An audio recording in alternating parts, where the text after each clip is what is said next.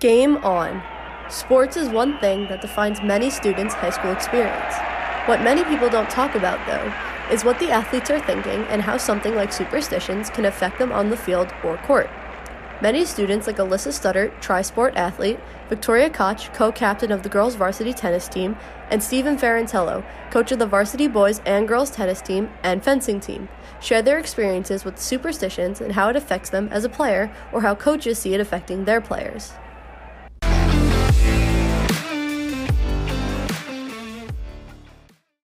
Many athletes here at High School East experience superstitions whether they realize it or not. It can be wearing the same pair of shoes every game or the way you pack your bag on game day. These superstitions have different effects on everyone. Victoria Koch told me some of these superstitions in a courtside interview. So my superstition when playing tennis is right before I play a point, I always spin my racket. I think I have this superstition personally. It's kind of just like, I don't know, it could be like an OCD thing, just like, I don't know. Victoria states that these superstitions come naturally to her, and sometimes she doesn't even notice.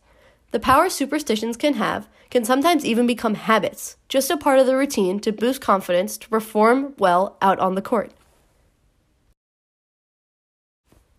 While Victoria may have her superstitions about tennis, Alyssa Studdert, tri-sport athlete of basketball, lacrosse, and soccer, shares her superstitions in a pre-practice interview and how they differ from sport to sport. So I'm very superstitious. So one of the biggest superstitions that I have before games is I always drink milk before game days.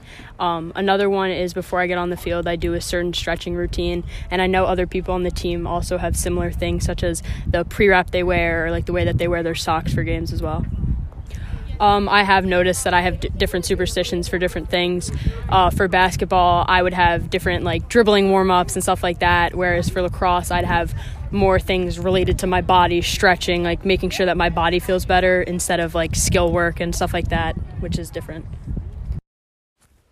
Alyssa says that these superstitions are like a safety net or a feeling of security, just an extra boost of confidence before she and her teammates step onto the field or court.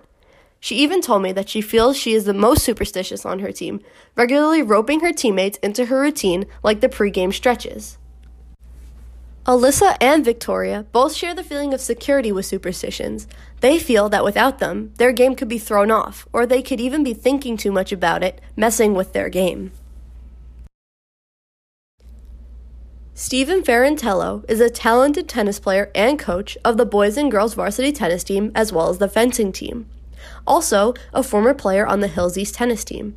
Today, he gives insight on what he notices about his athletes and their superstitions and how it affects them on the court and mats. So for me as a coach, and you know this very well from the fall, my shoe collection is a superstition, I think, depending on which shoes I wear for which matches. In terms of the team, it depends on the player. Some guys have certain warm-ups they do. Some guys wear certain wristbands, hats, whatever it is. But, yeah. I think it's a mental way to try to get in the zone for the match. Everybody has their own quirky things they do, but certain guys, I think they rely on that for whatever reason to maybe feel like they're going to play better. If they don't do that, they'll mess up in the match or something silly, but they rely on these things as each match goes on. If you coach more than one sport, do you see a difference in the superstitions? Yes, I think I coach fencing as well, and some of the fencers have superstitions as well, but they're different in terms of the handshakes they do on that team or the chants, and then over here it's more of like what they're wearing or how they approach pre-match, so it's a little different. Along with this, Ferrantello also mentioned who he believes is the most superstitious on the tennis team. He says, Krithik is definitely the most superstitious. He plays the highest and toughest position at first singles on the team, so sometimes the superstitions and habits on the court come with the territory. Superstitions surround us in our everyday life. One place this is very apparent is within our athletes here at High School East. They affect them on the court, field, and mats.